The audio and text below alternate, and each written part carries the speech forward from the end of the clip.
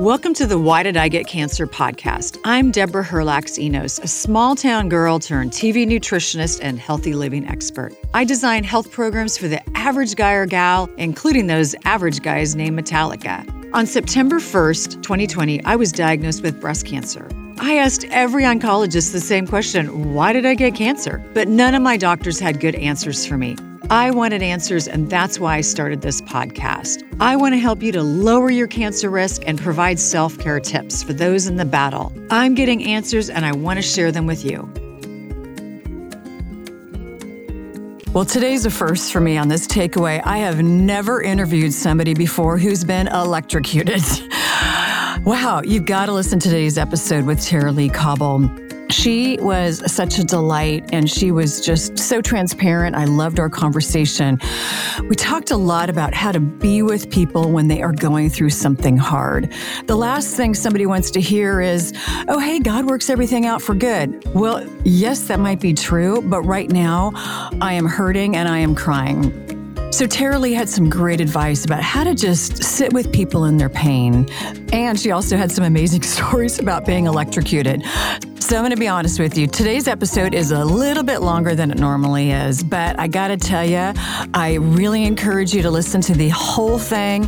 Tara-Leigh Cobble is such a delight. We talked about everything from what the Bible says about suffering, to jogging, to weight loss, to how physical health can increase your spiritual health. So give today's episode a listen. I know you're going to love it.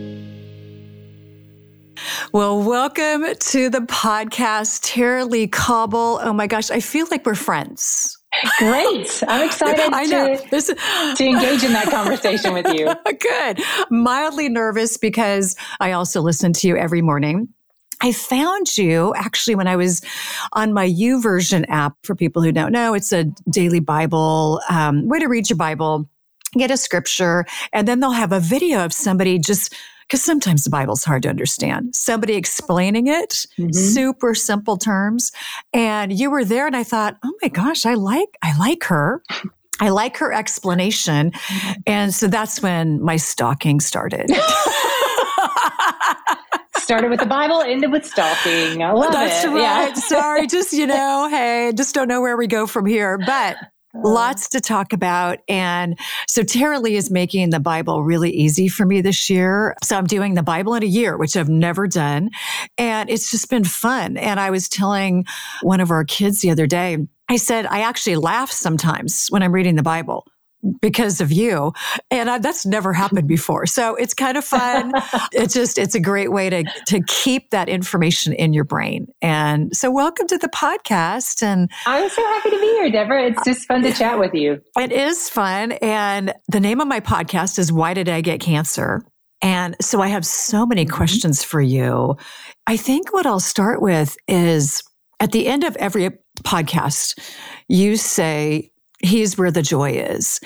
And I love that, but maybe I didn't love it 2 years ago when I was in the middle of cancer.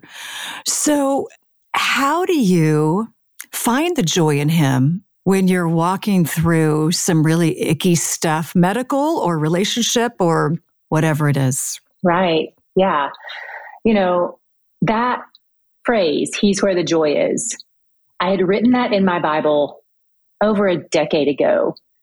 And I wrote it in the margin by Psalm 16:11, where David says, in your presence, there is fullness of joy.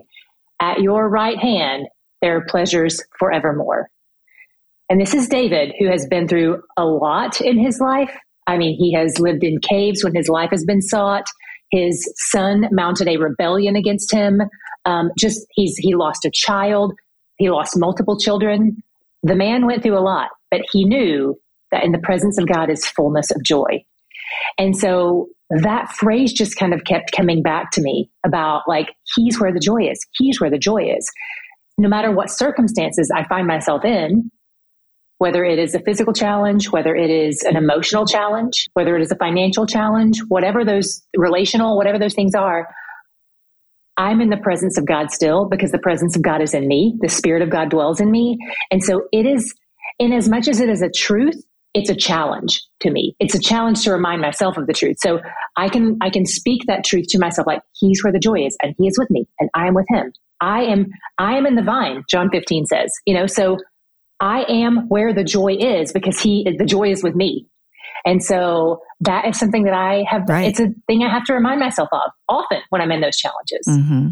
I agree. And I think, the difference between joy and happiness, I find so interesting, because joy is just this well inside of you, and happiness, my happiness can change if it's a really rainy day and I get my freshly blown out hair, it's wet. Like, there goes my happiness. Right? I know. It's circumstantial. It's very circumstantial. Right. And I know you have walked through some health challenges, and I was shocked when I found out what they were. So you've had 2 heart surgeries. 2 open heart surgeries. They came, actually, I found out about 3 months after my sister passed away from brain cancer that I was going to have open heart surgery to fix these birth defects. We've known about them my whole life, and we were trying to prolong the surgeries as long as possible. But they came to me and said, now's the time. My first thought was just like, my poor parents. Like, no the kidding. fact that my parents are going to have to go, they just lost a daughter, and now another daughter is going to have open heart surgery. And so we had the first open heart surgery, and we thought that was going to be the only one. But in the process of preparing for that surgery, they said, we've discovered another birth defect that is actually the worst one that we've never discovered. And now we've discovered this other thing that we need to fix as soon as we fix this thing. So as soon as you're healed, we need you back in here for round 2. And in round 2, the second open heart surgery, the first was a sternotomy through my chest. The second was a thoracotomy through my back. And as they were cauterizing the incision for that thoracotomy, they accidentally, there was a medical equipment malfunction, and I was electrocuted. And so I should not have survived, but by the grace of God, I did. But it was about a 4-month battle with that electrocution burn. And I've had the complications of that have impacted me pretty much every day since. But I'm alive, and I'm here, and my heart is fixed. So I'm grateful for that.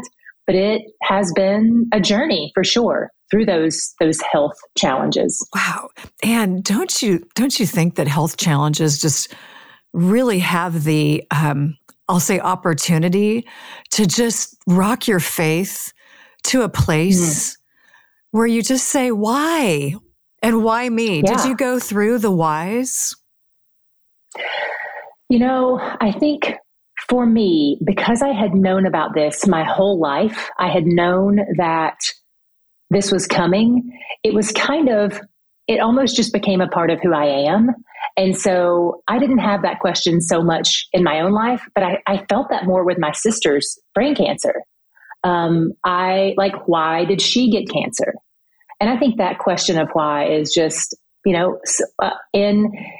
in our limited scope, we can come up with what we feel are some helpful answers to that. Sometimes we can be like, oh, it's because this happened or this happened or this happened, or I learned this about God, or I built this relationship, or we can sort of satiate ourselves with a little bit of understanding, but the full breadth of understanding escapes us because we're not the God of the universe who knows everything.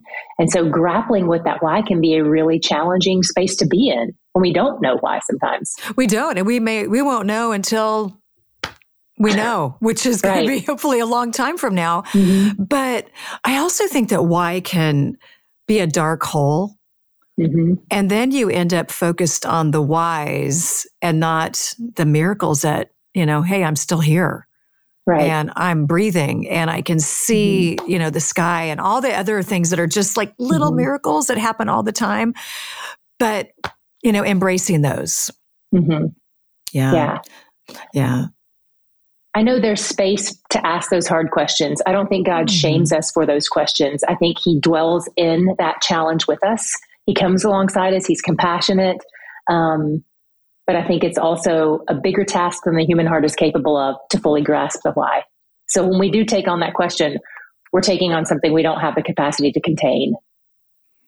We really don't have the capacity. Yes, I agree with you. And when I I'm a certified nutritionist by career, and I've eaten healthy my entire life. Hot yoga, half marathons. I know you're a big runner. Are you full marathons though? No, not yet. I only ever want to run one full marathon, and that's the New York City Marathon. I would love to do that someday. That should be a good one. Ran half marathons, all the things. And so when I got this breast cancer diagnosis, I was like, excuse me, wrong girl. Like, right? Yeah, this isn't... Yeah, I've done all the things. I ordered the organic salad instead of the cheeseburger and fries. So yeah, you messed up in the lab. And I just, so much, I just was like, why, Lord? Why? And I really kind of walked away from him for probably a full week after my diagnosis. And I just said, I don't want to talk to you right now. Yeah. Did you have moments like that? Even with your sister and her cancer. It's so, as you were telling about your health, like prioritizing your health, my sister was the healthiest person in our family.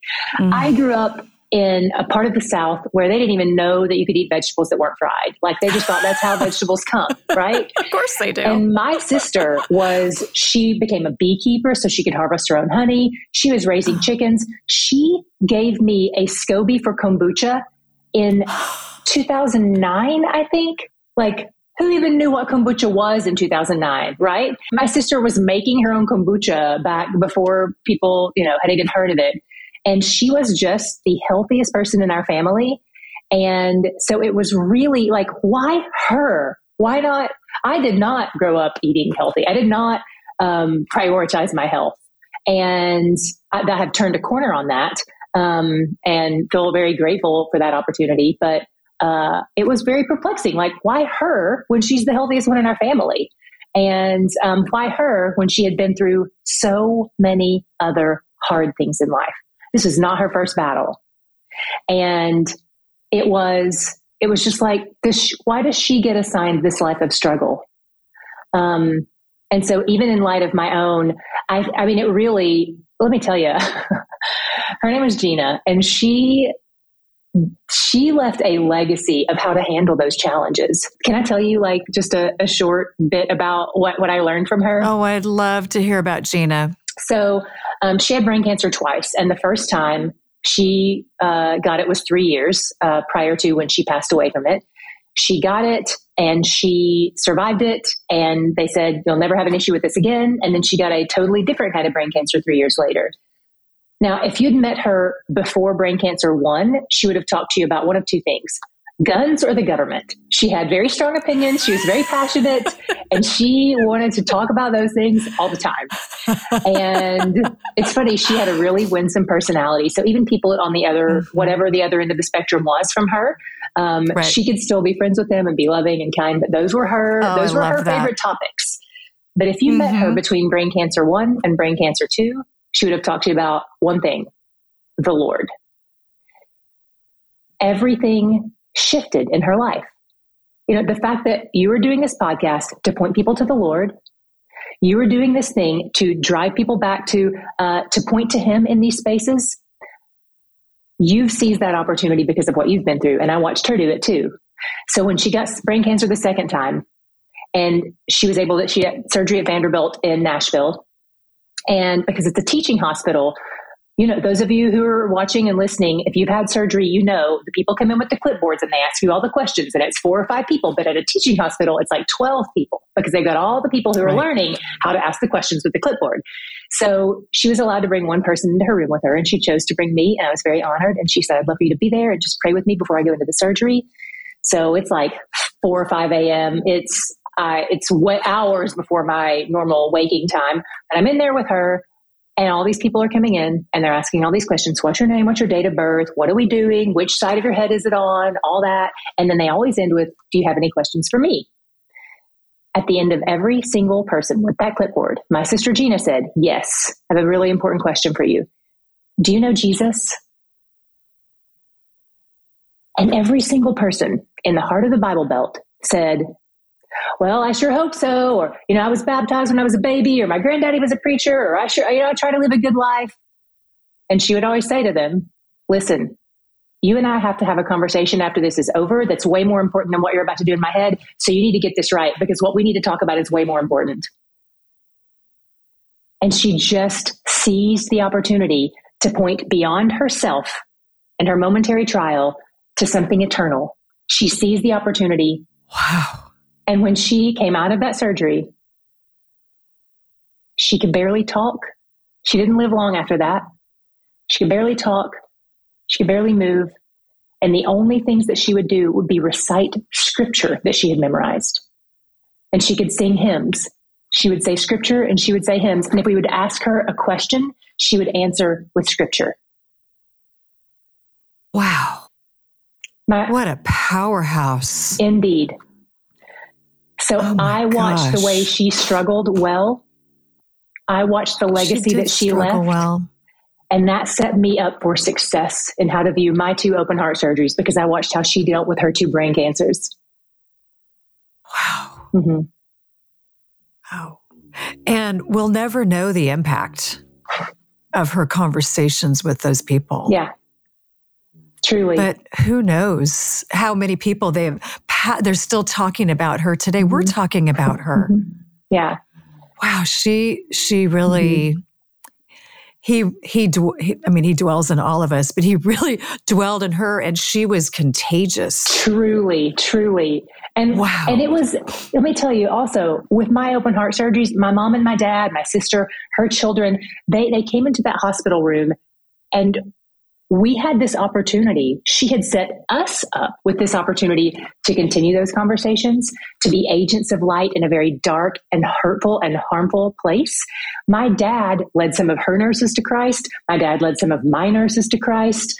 It has been incredible to watch how the doors opened.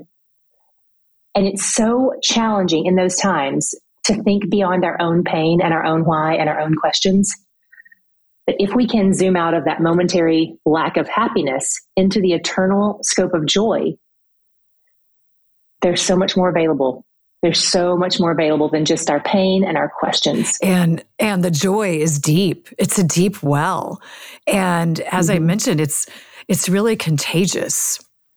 But then also that attitude impacts your healing. It does. It really does. Yeah, it does. And I remember I'd be standing there waiting, and because you're also endless lines at the hospital checking in, same questions. Has your insurance changed? No, I was just here 3 days ago. It hasn't changed. But then I'd see women walking in with no hair. Mm-hmm. And I think, oh Lord, thank you that I don't have to do chemo. Mm. And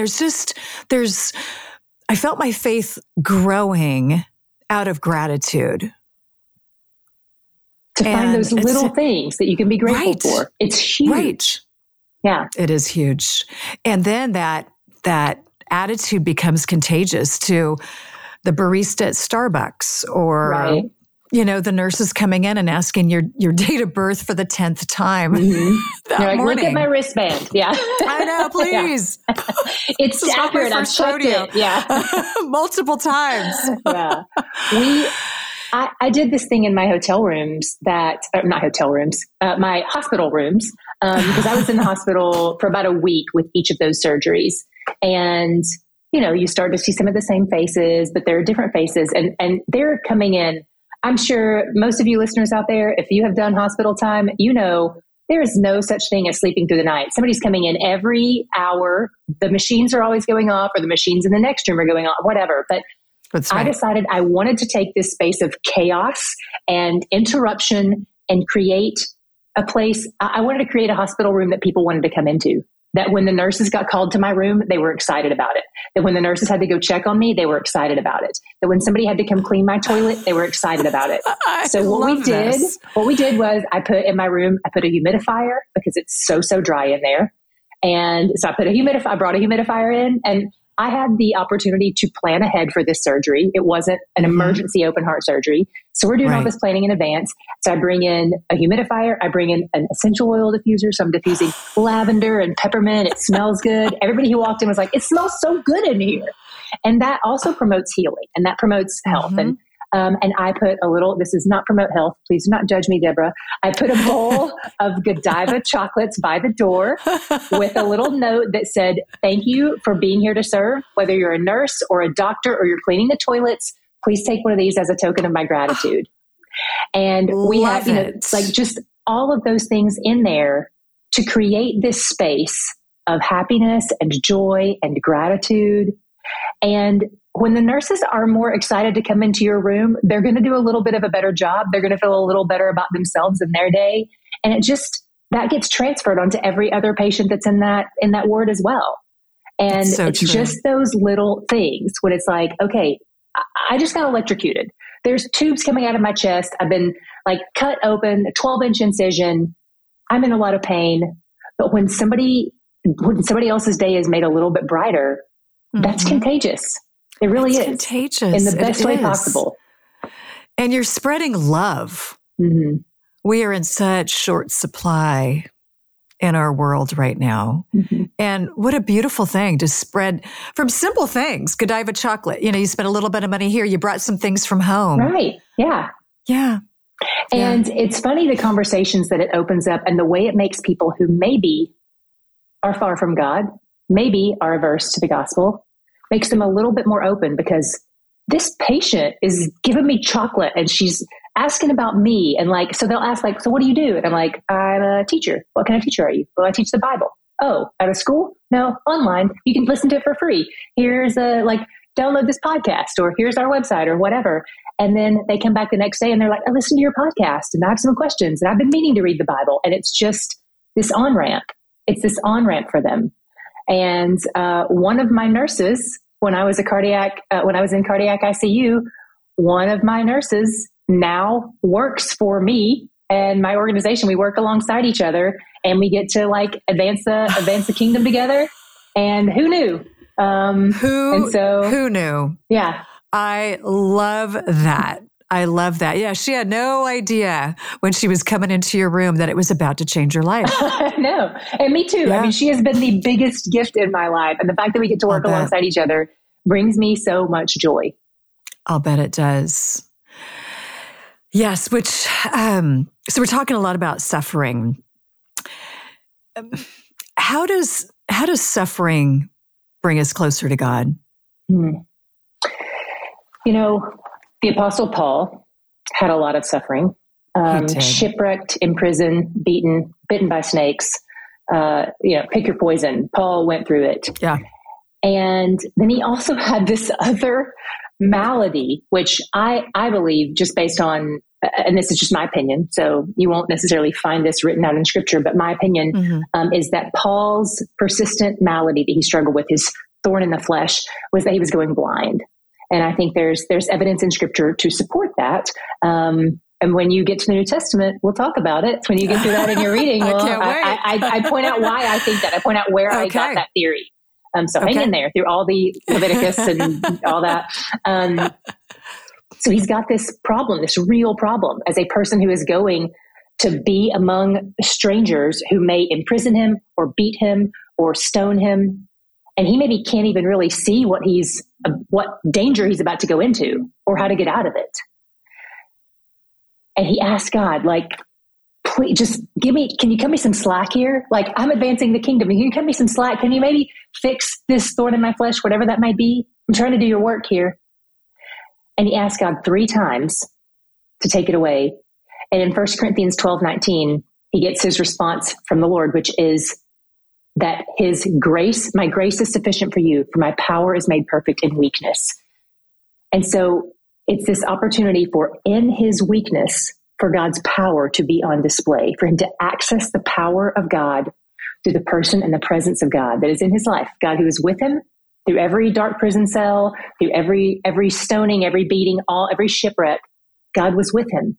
And he got to attach to the person of God through the power of God in that when he didn't get what he wanted, when he didn't get a yes. And when we suffer, it's our opportunity to see God show up, to meet us in that space and maybe deliver us, but maybe just draw near to us, maybe just comfort us in the dark space. And if we get a no from God, if you're asking him for something and God's answer is no, First of all, for those who are in Christ, for those who know God through the relationship that Jesus Christ has established, who have His Spirit dwelling within them, there's no such thing as an unanswered prayer, because no is an That's answer true. and wait is an answer. Like, That's true. Yes is not the only answer. And if you're a parent, you know that like no is an answer too. But King David got a no for something that he asked. Paul got a no for something that he asked. Jesus got a no for something that he asked the Father. Yes. He asked, is there any other way? Is there any other way? Can this cup pass from me? Mm-hmm. And then he says, nevertheless, not my will, but yours be done. And I think there was no less power for them in those spaces of no than there would have been in a yes. And so I think suffering is an opportunity to look to God for more strength, and to look for God for the hope and the joy that exists only in Him in the midst of trials. Mm-hmm. I agree. And it can take a little while to get there, though. Can't it? Can't it? Yeah. And I think the thing that's so challenging right now, Deborah, and for everybody listening, is I know that some of you who are listening are not in that space, and it's infuriating to hear somebody talk about the joy that is accessible in suffering and trials. And I just want to say to the person who feels that way, it's okay that you're angry. It's okay that you want to know why. It's okay that you are shaking your fist at God or yelling at God or whatever. He can handle that. He is not angry at you for your anger at Him. He draws near. He sits with you in the ache. And you don't have to be in this place where you're like, I have all the joy right now because I trust God. You don't have to be there. It's okay to be angry.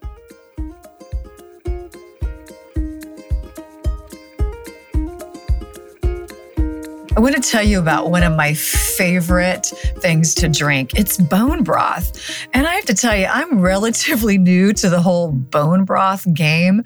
But one of the reasons I started drinking bone broth is when I had cancer, I had a really hard time keeping food down, getting enough protein. And quite honestly, I had so much inflammation going on in my body. I was really looking for something that was nutritious. Again, I could really get a lot of protein out of and would be really soothing to my gut. So I jumped headlong into bone broth. And one of the things I love about bone broth is that there's so much gelatin and collagen in it. Studies show that gelatin is beneficial to restoring strength to the gut lining, and it can help to fight food sensitivities. And then bonus, it helps to grow probiotics in your gut, the probiotic bacteria, which is what we really want, which helps to really boost immune system. So I have to tell you about my favorite bone broth, which is from ButcherBox. What I love about it is it's got 3 ingredients: organic chicken, organic carrots, and filtered water. That is it. I love it so much. I drink it in the afternoon to kind of give me an energetic boost. I drink it in the morning. I drink it on cold days. Honestly, it's just one of my favorite products. Okay, so when I was telling ButcherBox about how much I love their chicken bone broth, they gave an amazing deal to my listeners. It's actually a deal that they've never even created before. And here's their deal: chicken bone broth for free for an entire year. It's crazy. They've actually, as I said, they've never done a deal like this before. And then bonus, you get $20 off your first box. So go to the link in my show notes, click the link, use the code ENOS. You'll get $20 off your first box and free bone broth for an entire year. It is absolutely okay to be angry, and you can be a Bible reading, daily church going every Sunday and still get angry. Yeah, and that was I me. Do. I hope so, because I sure do. That was me when I kept getting bad news about this diagnosis. I remember my poor husband watching me as I kicked my kitchen cabinet. Now, I will say I knew we were going to remodel our kitchen in a couple of years, so I was okay with it. Kicking in a cabinet. And then I just said, Lord, I'm so mad at you. I don't want to talk to you right now. And that lasted about 4 days. And that was the worst 4 days out of the whole cancer journey, because I just felt so lonely, because my friend was there, but I was not participating in our relationship. And, but he never left me. Yeah. God never left my side, but I sure tried to run. Yeah. Yeah. I too have said horrible things to him. Said horrible things to him. And he never left. And there was a point where I was going through a struggle that was a relational, emotional struggle that was not a physical trial. And I remember saying to him, I regret obeying you. I regret obeying you because it didn't get me what I want. Yeah. And my heart was exposed in that. And that was a space where it felt like he was absent. It felt like I would read my Bible and it would be dry. I would go to church and I would feel nothing. And I was just like, what does this mean? Does this mean I'm not your kid? And so I didn't feel his nearness, even though I can say with certainty he was there, but I feel like he intentionally withdrew the feeling for me of his nearness with a purpose. And here's what, on the other side of that, here's what became of that. There was a point where I ached so much more over the distance of God than over the end of that relationship, the fracture in that relationship that was the crux of the matter at the time, the person. And when God revealed to me that I missed him more than I missed the person, that's when I got it. I was like, oh, you matter more. You matter more than this temporary thing.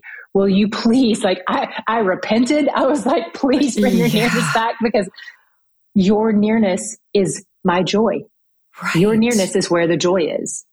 And so he turned my heart around in that, but it was a really hard time. I've been a Christian since I was about 4 years old, and I'd never in my life felt God's distance like in that time. But he taught me what mattered most to me. I didn't know. He really did.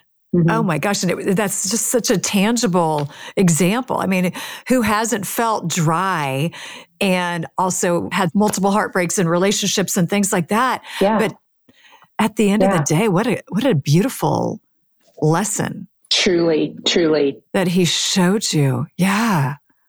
I'm very grateful. Wow. Yeah, I'll bet. Yeah, I've really drawn near to him in these last 2 years. And kind of going back to that why, I mentioned I was really mad for quite a while. And then I started saying, why? Why did this happen? And I felt just a quickening of the Holy Spirit to say, go look up the website, Why Did I Get Cancer? And I thought, well, that's a great idea. I've asked every oncologist, why me? Why did I get cancer? And I went and I Googled it, and it was still available. The URL was still available. And so I was like, okay, God, I think you have a new mission for me. I'm on to you. And I'm on to you. I see what you're doing here. Thank you. And I'm actually at a place now where I thank him for the cancer season. Are you at that point with your surgery, your surgeries, maybe your sister passing? I think there does come a time where we can see what he has done and be grateful for the ways that he has worked. And I think it can be an and, not a but. I think it can be, this was devastating and I'm grateful. As opposed to, this was devastating, but I'm grateful. I think it doesn't have to remove the pain of it. And so I think I can go, I see what you're doing. I see what you've done. I'm thankful for that. And that wouldn't have been how I would have done it. And that really hurts. You must know something I don't know. And I really miss my sister, and her kids really miss her. And I see how you've used it. And so I think that helps me live an integrated emotional life and an integrated spiritual life. I don't think Paul ever got to the place where he was like, man, I'm so glad I'm going blind. How great is that? But I think he could say, it's so hard to be blind, if that's what it was. Who knows? I think he could say, this is so hard, and I wish it weren't this way. And your power is made perfect in weakness, and your grace is sufficient for me. And both of those things can hold space in his heart and his mind. Okay, I love this. And I love that there is such a distinction between and but. Yeah. That's something I've learned in therapy. of which I've had a lot of it. Still getting more. Yeah. I'm right there with you, sister. But I love it. I mean, I'm going to use that forever, because there are times where I think, and I can be grateful. And sometimes, but it's just like it erases, you're right. It erases the pain that maybe you're still walking through, or, hey, I'd love to have my breast back. Yeah. Love that. Yeah. And I think and I can be grateful. And I think also, for something like my sister's loss, like losing my sister, I'm not the only one who lost her. And so if I were to say, but I'm grateful, the person who is not in that space, how hurtful is that to them? How hurtful is that to them? And so I would never proclaim that as like, finally I'm in this space, and maybe you'll get there eventually when your faith is strong enough. I think both things can be true. Like, I see what God has done, and man, I hate cancer. And if you have anybody in your life who doesn't believe the way you do, I would think that would shut a door for a relationship with you or with the Lord. I mean, they're good. I mean, that door may never be, may take a long time to ever be opened again, if ever. Yeah. Yeah. Right. Yeah. Truly. Yeah. I love this distinction moving forward. I can see me, that aligns more with how I actually feel. I hadn't considered, saying it that way. Yeah. It's so funny how just a little turn of phrase like that, it opens a whole new world of understanding, Yeah. It's been really helpful for me. It helps me not to try to put Band-Aids on other people's pain. It's one of the ways that I think we do a disservice to people in the church is we don't sit in their pain with them, or not even just in the church, but I think the church is where I've lived my existence. And so it's where I've experienced most of my wounds. If I had lived most of my existence outside the church, that's where I would experience most of my wounds. But because I've been in the church, I've been wounded by these other sinners like me who are part of the body of Christ. And I don't always deal well with other people's pain. We try to, God, he works everything together for good of those who love him, and he's got a purpose. We just can't see what it is. And we put these little Band-Aids on there. And I think people try to do that to take away the pain. And maybe it's a pain that they aren't comfortable with. They don't know how to deal with. But I think in those spaces, it can be an and. It can be yes, God is working all things together for the good of those who love him, for those who are called according to his purpose. And and to be able to say both things, because I didn't want to hear a lot of scripture after my diagnosis. I just wanted to know, am I going to die? Am I going to lose my breast? Am I going to have to do chemo? Those were the questions that were filling my head. And so when I know somebody's hurting and they know my faith life, I try so hard to not give them Christian ease, I call it, where it's just that stock Christian answer. Yeah. And it's really wise. Yeah, because I've had people say it to me and I'll just think, well, you're not even hearing me. Right. It feels dismissive, like they're placating you. And also, I mean, I've had people I'm a Bible teacher, and some people who said these things don't know that they are quoting scripture out of context that doesn't actually mean what they think it means. And that's really challenging, because then I want to get on my high horse and prove how wrong they are, because they hurt me and they're dumb, it's just, and I'm here to educate you. Right. I'm like, okay, Tara-Leigh, reel in the arrogance, but when they try to give me those verses that are plucked out of context, I'm like, oh boy. And it's funny because sometimes they want to promise me healing. And I'm like, God doesn't promise, like Lazarus died again, Yeah. Right. And so I get really frustrated when people especially offer me bad theology as an attempt at solace. Mm-hmm. Yeah. I just want to say, okay, you know what? Why don't we just agree to disagree, and let's talk about the weather, something else that's a little Yeah. And I should also say, boy, have I been guilty of doing exactly what I just accused other people of doing. I can think of so many people in my life I want to go back and apologize to. If our paths ever cross, I'm like, I messed that up. Right. Because we're human. And how about the times when somebody has passed away and I'll make this very personal because this is something I've done. I chose to just say, hey, how's it going? And not, oh my gosh, how are you today? Because I know this happened. But so maybe in my humanness, I don't want to bring it up, but I don't want them to think about it. And, you know, and what they truly want is to just, for somebody to see them. Yeah. Here's something I've started doing recently. My friend group just lost a friend to suicide not long ago. And I was not especially close to the person who passed away, but I'm very close to people who were really close. And so the way that I sort of leaned into that space was to just text those people and say, hey, just checking in, scale of 1 to 10. How are you doing today?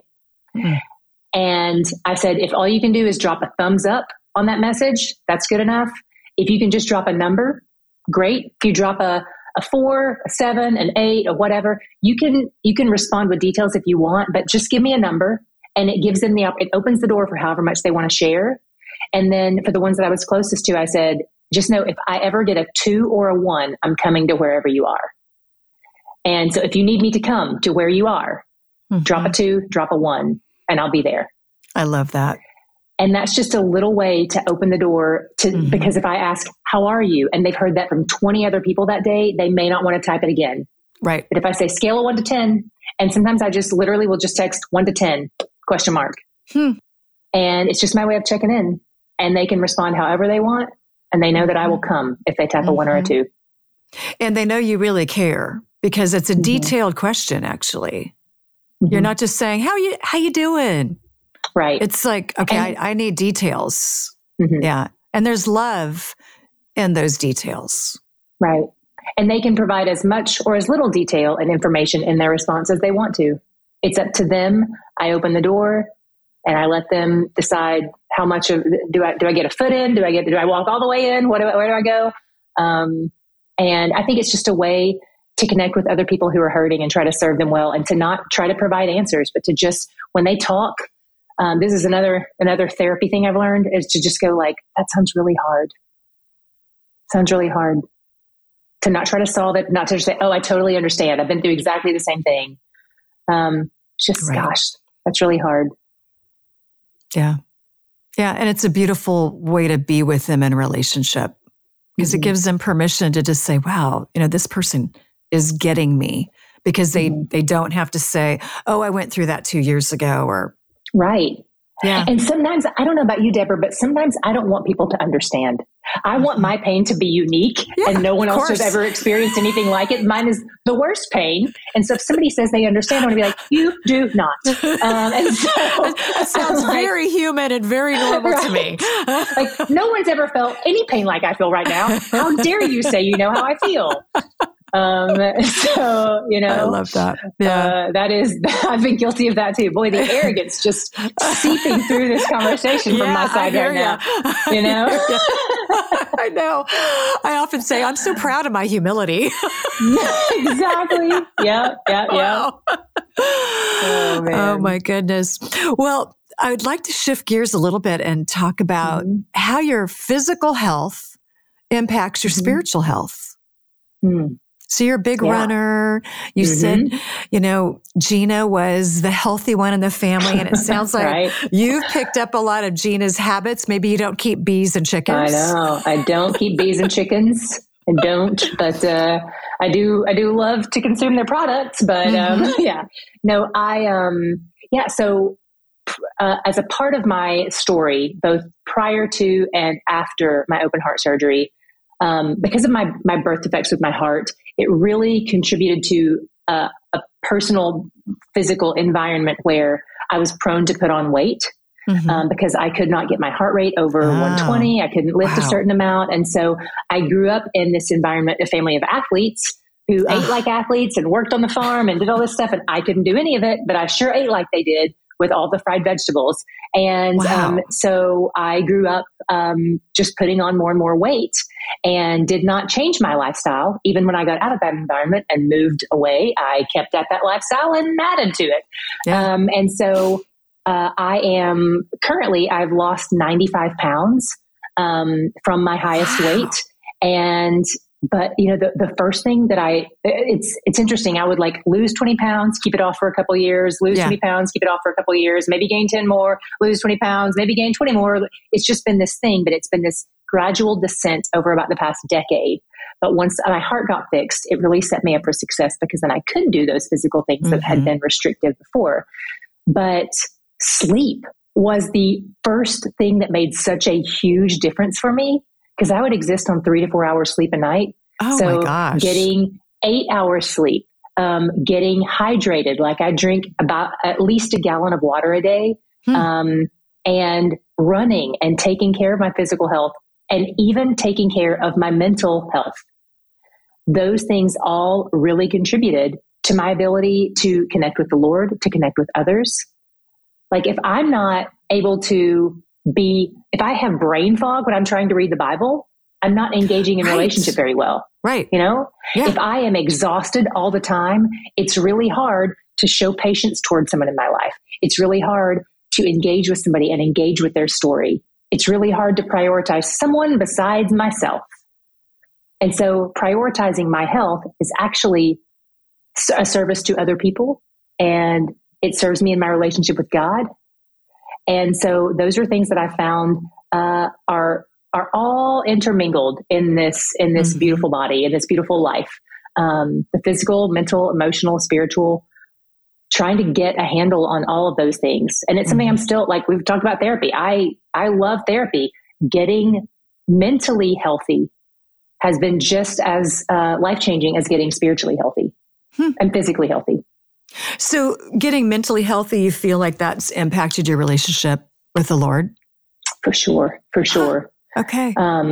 Yeah, it's been, and I've been in talk therapy for a lot of I've had great biblical counselor, Christian counselor, and have done other, just through those conversations, discovered like, oh, I actually have some trauma that I haven't dealt with. And trauma not just being a hard thing, but being a hard thing that wasn't soothed and that wasn't seen when it was encountered. And even the impacts of being electrocuted, that the ways that our bodies store trauma, and walking with my Christian counselor through those processes of healing that trauma, has really impacted my emotional health and my physical health. I sleep better, things like that. Wow. So did you start sleeping better after the heart surgery then? The sleep was actually, that was something I decided to start trying to change prior to my open heart surgery, and really trying to get 8 hours sleep a night. And that was when weight started dropping, was when I started sleeping more. And I think part of it is, I don't know about you, but with my body, if I don't have sleep for fuel, my body wants food for fuel. Exactly right. And then also I am awake more hours to eat. And also my body is asleep less hours to process and burn off all that toxicity and everything. Right. And then also I didn't have the energy to work out when I wasn't sleeping. And so it just was it was kind of the first domino to fall was sleep. And really, it's the first one that should, because if you're not sleeping well, you can't be well. It is impossible to be well. And with sleep, if you're not getting at least 6 hours, your body says, wow, this isn't good, Tara Lee. So what it does is it forces you the next day to eat more carbohydrates. And it's usually in the form of sugar, carby, like, sweet rolls and things like that, which are my kryptonite.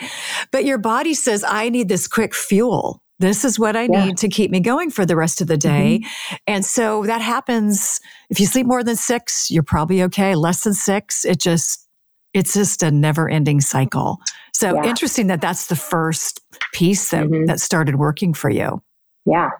And I wear this little tracker that tells me about my sleep and how much deep sleep I'm getting and how much REM sleep I'm getting and how many times I'm waking up in the night and trying to learn. I like to treat my body like a lab and try to figure out what is helpful and what isn't. Good. And then also when I sleep more, another factor is I am more fortified to make better food choices the next day.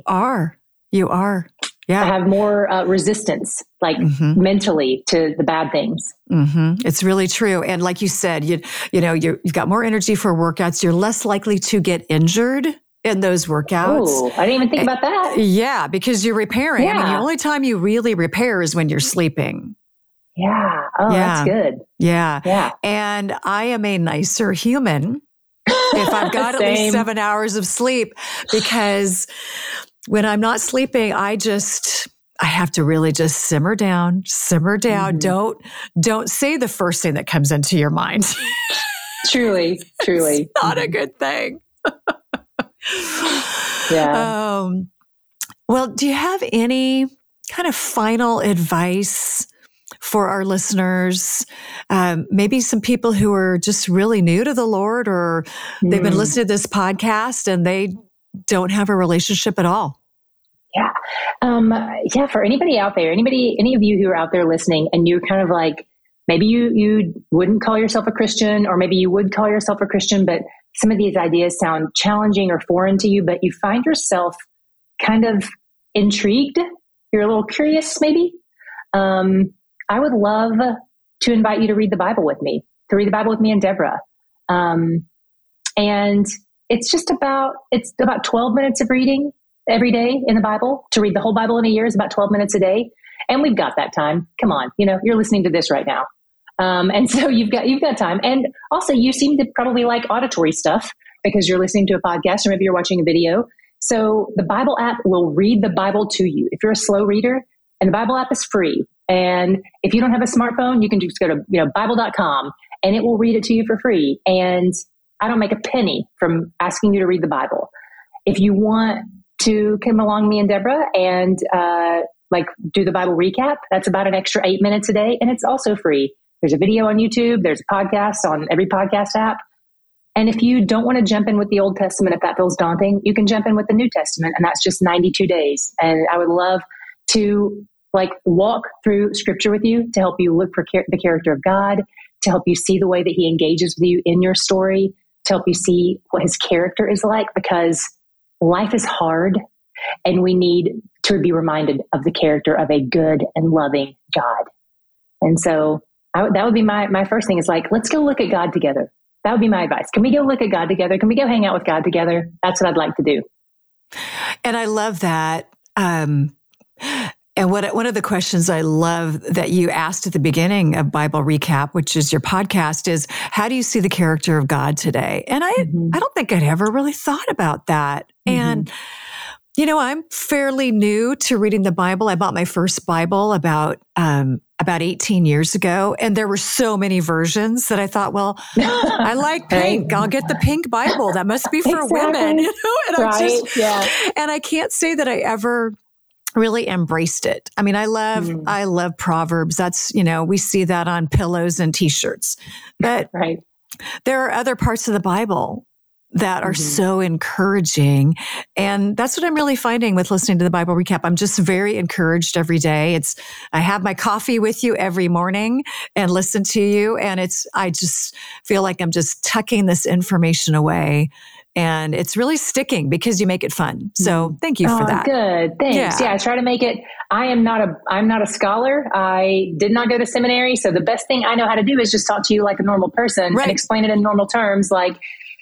The temple, it's described in these, 45 cubits by 18 cubits. What is a cubit? I don't know. Here's what you need to know. It's about the size of a Chick-fil-A, that's right. That's how I explain it, and I just talk to you like we're talking right now. Yeah. And so, anybody who wants to jump in, just thebiblerecap.com and then click the start link, and it'll tell you how to get started, whether New Testament, whole Bible, whatever you want to do. Love it. And then I'll also tag everything in the show notes and your Patreon account, to your D groups. And I just thank you. You're changing my year. I started with you 3 months ago, and I'm looking forward to walking out the rest of the year with you. And thank you so much for coming on my podcast, Why Did I Get Cancer? Thanks for having me, Deborah. I'm just so honored and grateful to know you and to look at your beautiful face. And for those of you who are just listening, you got to she looks stunning. She's wearing a red shirt, got a red lip. It's all beautiful. And so, yeah, just grateful to be here with you. You've been a delight. Thank you so much. And hopefully I'll go to Israel with you someday. Oh, I would love that. I would love that. Thank you for joining me today on the Why Did I Get Cancer podcast. I've got my shopping guide for all of my cancer self-care items in the show notes, along with information about today's guest and our show sponsors. And don't forget to subscribe to my podcast so you never miss an episode. Keep in mind, I'm not a doctor. I'm just a gal that got diagnosed with cancer and wanted answers. If you need medical advice, please be sure to consult with a medical professional. And thank you for listening.